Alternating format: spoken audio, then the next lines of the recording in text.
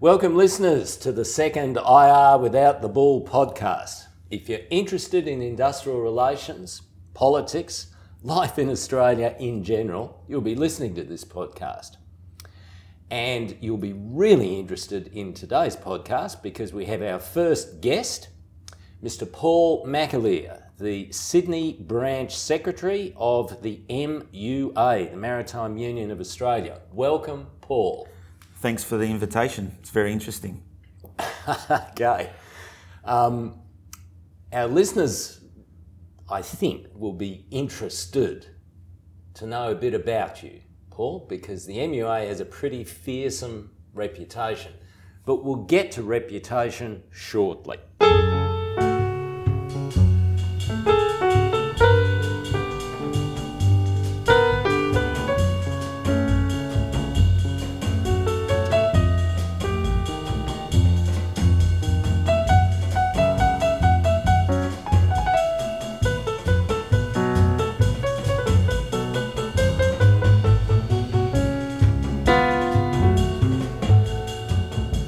Paul, I think if we're going to help our listeners find out who you really are, they'd probably want to know one thing. Did you ever reckon that your life would take you down the path of being an elected trade union official? Never.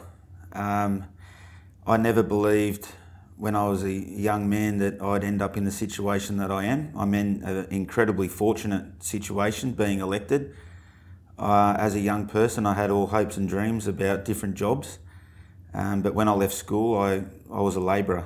My father was a bricklayer builder, and I often would be hired out to various trades to perform various labouring jobs for them for the day or the week. So to end up on the waterfront, which was just an incredible opportunity for someone like me to be employed in a wonderful job in itself, very interesting job, working on big ships and in big machines, and then to be elected into office on the back of being a delegate for a number of years was just one of the most amazing experiences of my life. So I never believed for a second that I'd ever be involved in a job that I'd love, that I'd ever be given an opportunity to participate in a union like the MUA, which just provides us all with the most amazing opportunities, not only locally but globally as well. So I'm incredibly fortunate and never believed for 1 second that I'd have the great fortune to be in the situation that I am today.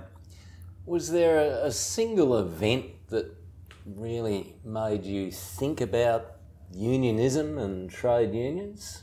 My grandfather was a welder, boilermaker, and he was in the AMWU and its predecessor unions for over 50 years. He was a wonderfully beautiful man, a tough man who led a tough life,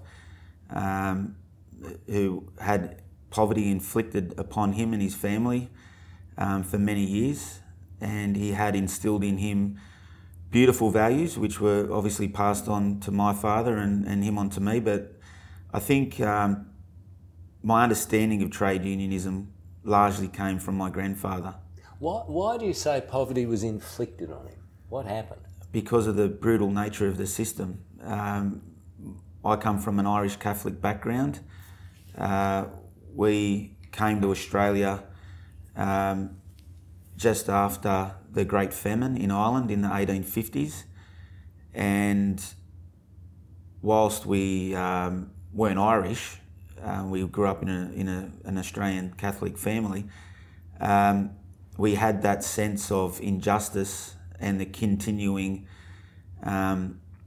brutality of discrimination and exploitation raised with us. And he used to sing all the old rebel songs, and we often would discuss the nature of the British Crown.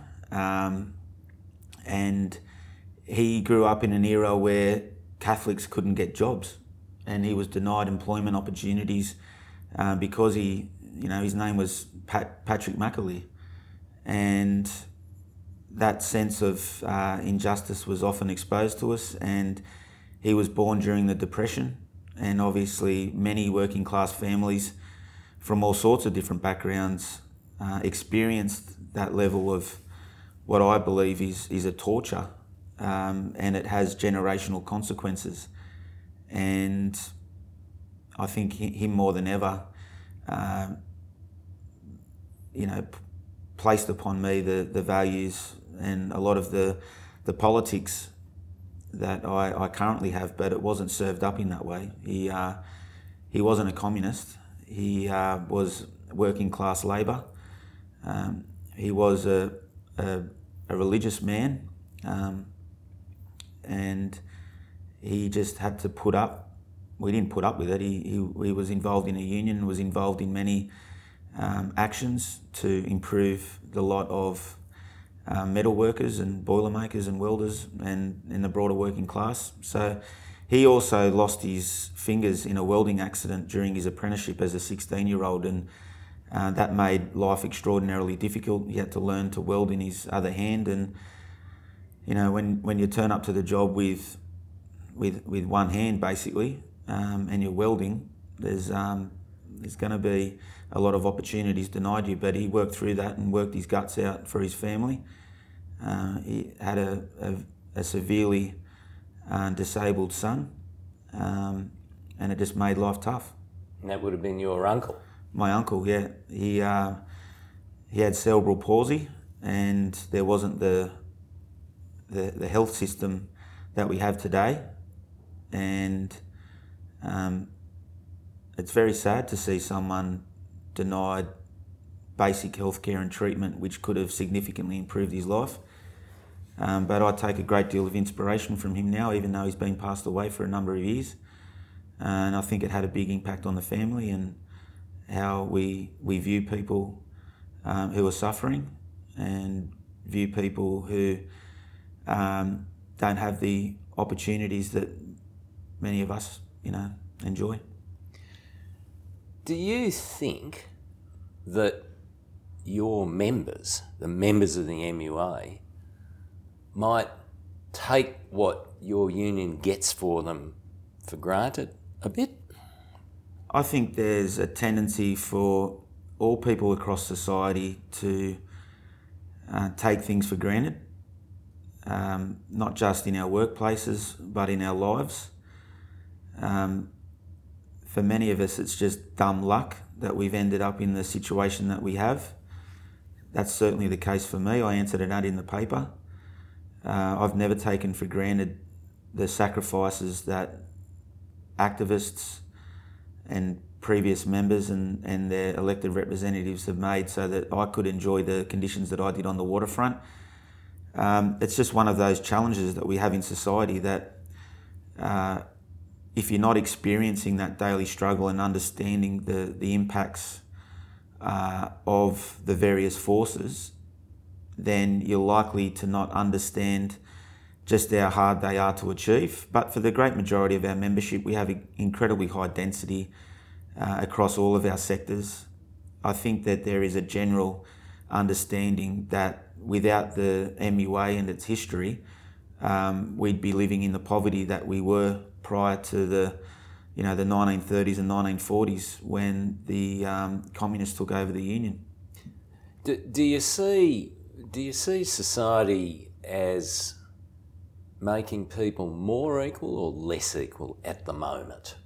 Well, at the moment in Australia, no one could deny that we're becoming increasingly unequal. All of the statistics and data suggest that we have normalised casualisation and precarious work. We have normalised the wealth gap growing. We have normalised women being discriminated as a gender. There aren't many areas in our life where we could suggest that there is an improvement in equality, and that is institutionalised in our parliaments, in our workplaces, and in our communities.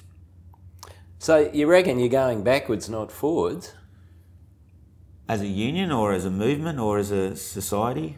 Well, to the extent that the union is contributing to some moves in society, it sounds to me like you reckon you're you're on the defensive. You're not heading north, you're heading south. Well, we're definitely on the defensive. There's no doubt that the whole prevailing wisdom of our society is that unless we allow ourselves to be further exploited, then our system isn't going to provide us with our needs. It used to be largely about our wants. What do we want? Do we want more leave? Do we want more this? Do we want more that? But now we're defending our basic needs. And I think that is an extraordinary situation to be in the 21st century, when we've got access to the greatest technological advancements that we've ever seen. We've got opportunities to create an environment where people are succeeding across our community, and yet we have a system that is punishing people, that restrains them from fighting, restrains them from pursuing equality and all of those wonderful things that we all know. I mean, it would be ignorant for anyone to suggest that improving our quality of life across the community doesn't benefit the entire community.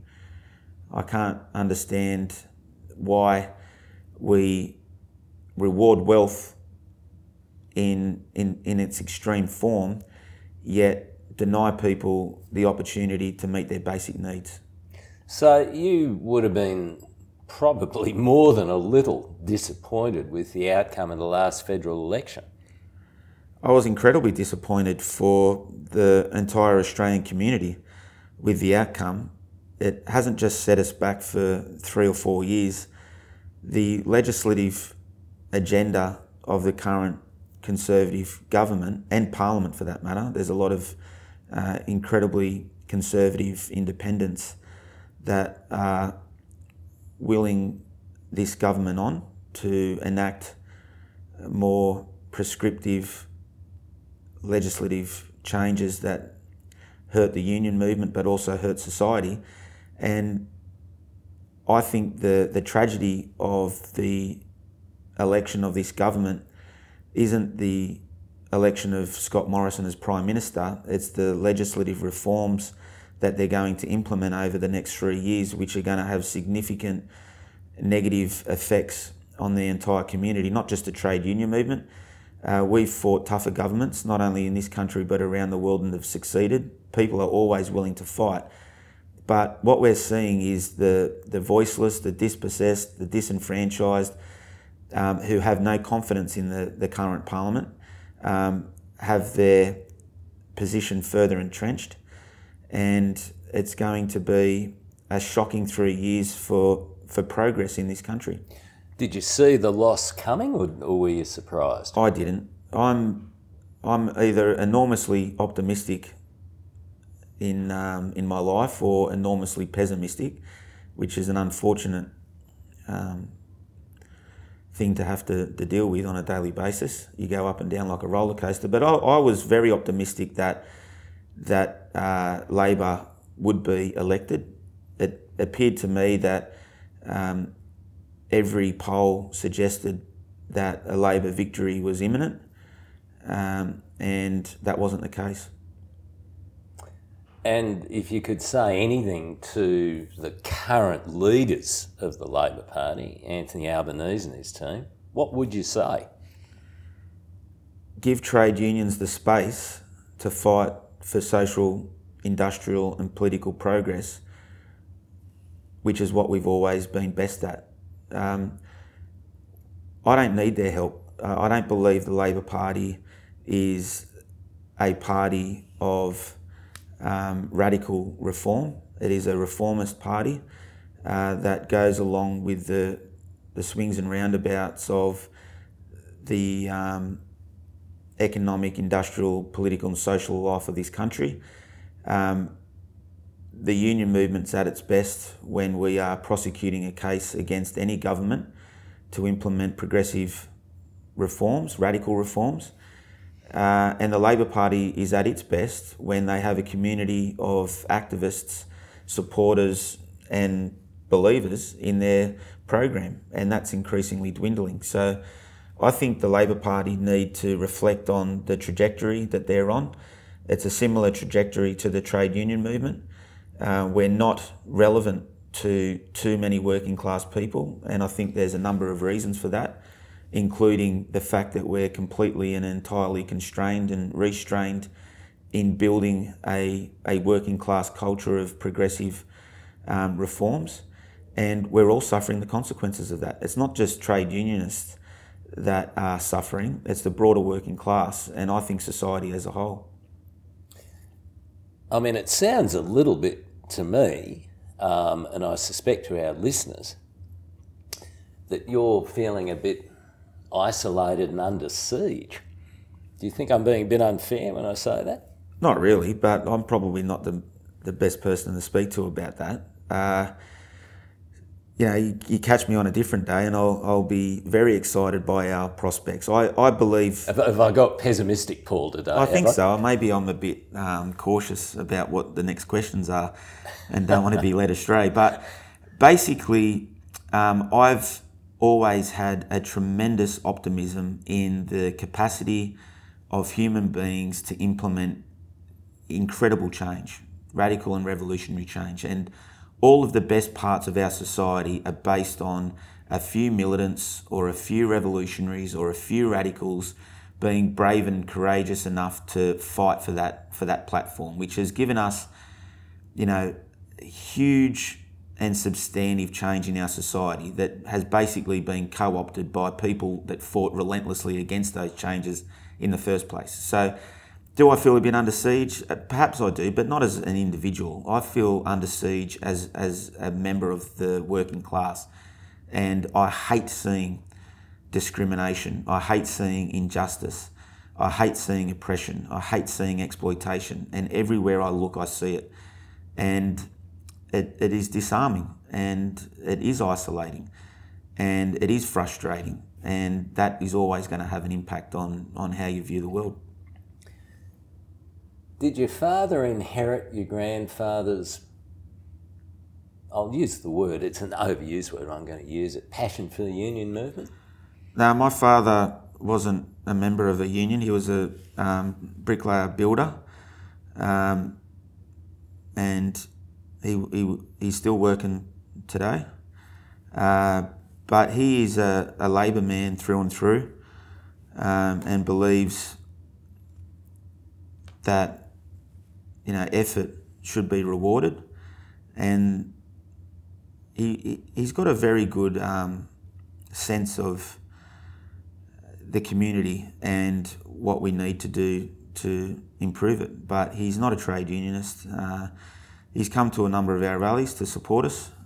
I think he largely supports what I say and do, but he's not a militant socialist or a revolutionary or an activist. He's just a hard-working, working-class guy who's trying to do his best. What about your own family? Do you worry about the future for them? Well, I do. My mum's still working as well. My mum's a member of her union. She works hard as well, and she's worked her entire life, either as a full-time mum or as a worker. And she has a tremendous sense of justice, and I get a lot of my fighting capacity out of my mum. My mum is absolutely fearless and always has been. She's tremendously inspiring, and she comes from a dairy farming family who basically lost their farm as a consequence of automation. They couldn't afford to automate their farm and therefore lost it. And she worked as a tea lady at Holden in Pagewood, and various other jobs, and she was denied opportunities because she was a woman. So both sides of my family have an inspiring working class culture and legacy, and I think about them every day. What was the question again about my family? Right. Yeah, it was whether you worry of course for them I do. For the future. Of course I do. All of my thoughts are directed towards the impact of this system on my family, on my class, and on my community. And as often as I possibly can, I reflect on not just what my family is experiencing, but the broader community. And I hate what I see. Often I get concerned about why others don't see that, but often people are struggling to get through their day and don't have the opportunities that I do to reflect on the enormous consequences of the political system, the economic system has on us all. But I worry tremendously about the future that my kids are going to grow into, that their friends are going to grow into, and what that society will look like. Well, you'd have, I would think, some level of exchange with some union officials in the USA, because for our listeners to this podcast, there is still unionism in the USA, particularly on the waterfront. So, Paul, have you spoken to them about what's happening in that country? Well, we're obviously very close with both the ILWU and the ILA, the two unions that represent dockers on the east and west coast of the United States, along with the other maritime unions. They don't have one national union in the United States. They still have a number of maritime-based unions, and the two big dockers unions are probably the two most powerful unions on earth in many respects, because of the leverage that they have in the economy, and also the militant traditions that they have. So we get very much kept up to date. We have wonderful relationships with them, as we do with many other maritime unions around the world, and they're facing a very similar fight. Obviously automation, but also governments that continue to prosecute a case for the dismantling of the powers that the union movement has in the United States. They've got, in many ways, better laws, better industrial relations laws in that country than our own, and that's disappointing for a whole host of reasons. But they have very much a rights-based culture, and those rights and freedoms to exist serve them well. Those unions that are able to utilise their industrial capacity, and they're two very good examples of what you can achieve for workers and their families and communities if you fight as hard as you possibly can. Gee whiz, you surprise me. I think you'll probably surprise our listeners too when you say that there are aspects of the US system that are better for unions than Australia. I think that would surprise a lot of people.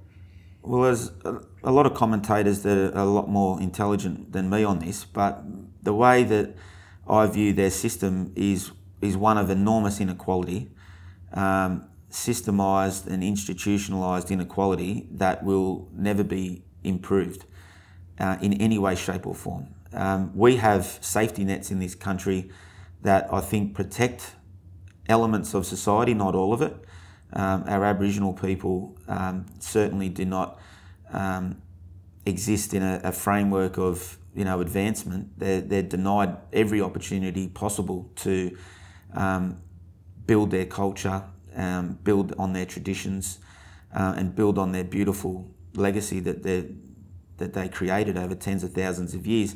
But I think generally speaking, we have a better safety net than the United States, but it's a better social safety net. A better social safety net, but that doesn't exist for all communities in the United States, and we're seeing the consequences of racist legislation in the United States against immigrants.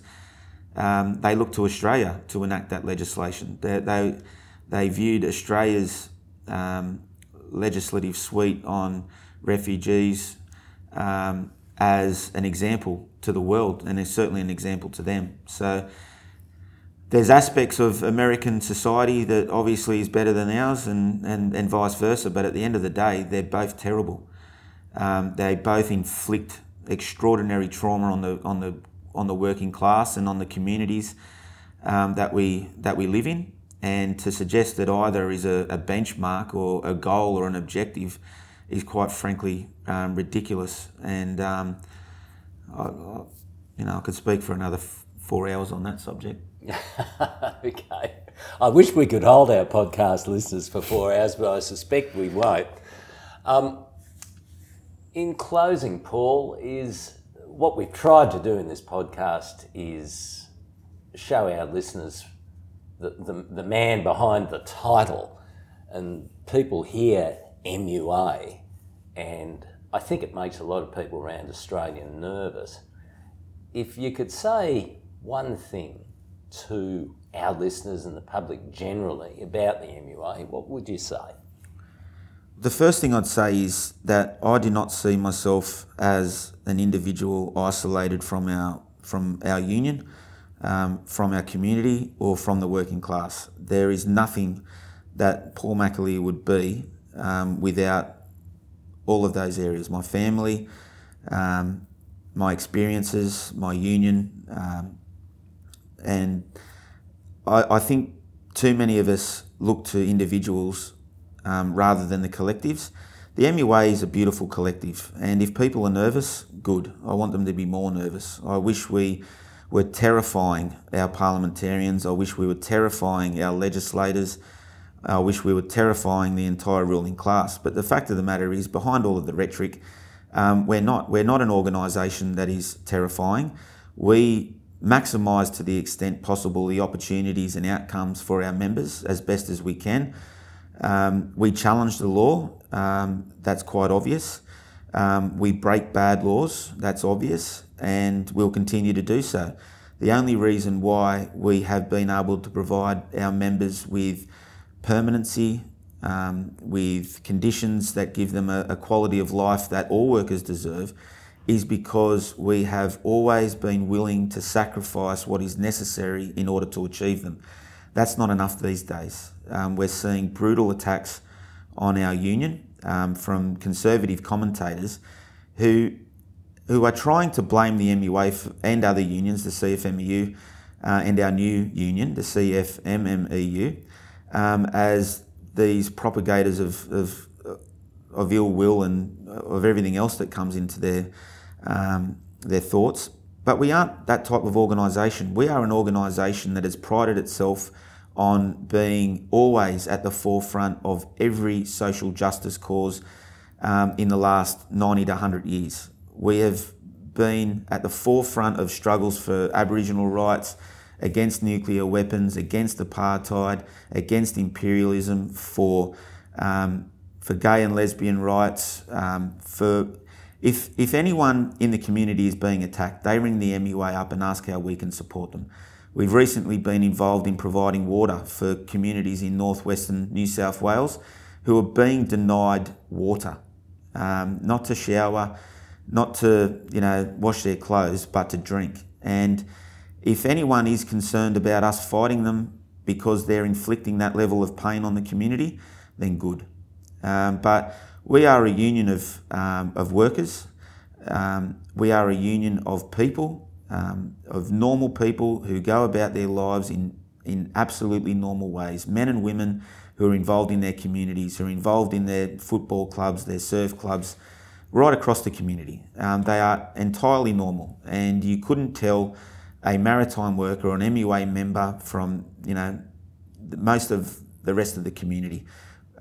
We just have a union, and have had a union, that's instilled in us the right to strike, the right to fight, and a tremendous legacy of anti-authoritarianism. If we're told what to do, we'll probably do the opposite. And I think that we reflect a great Australian culture of larrikinism, of mateship, I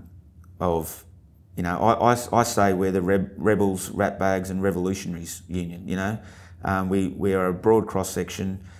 We are made up of wonderful people, scallywags and all types, and I love it. I love our membership's willingness and continued willingness to sacrifice for the greater good. And if that's not something that every Australian should be proud of, then I think we've got to work out what does actually Australian mean.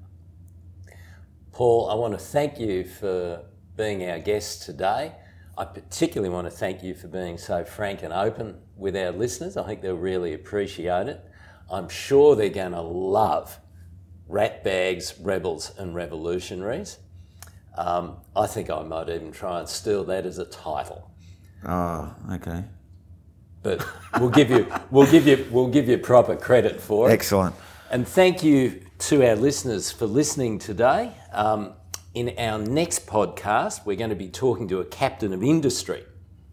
So it will be interesting to hear what that captain of industry thinks about some of the things Paul's had to say today. But once again, Paul McAleer, thank you. And yeah, it was terrific. Thank you.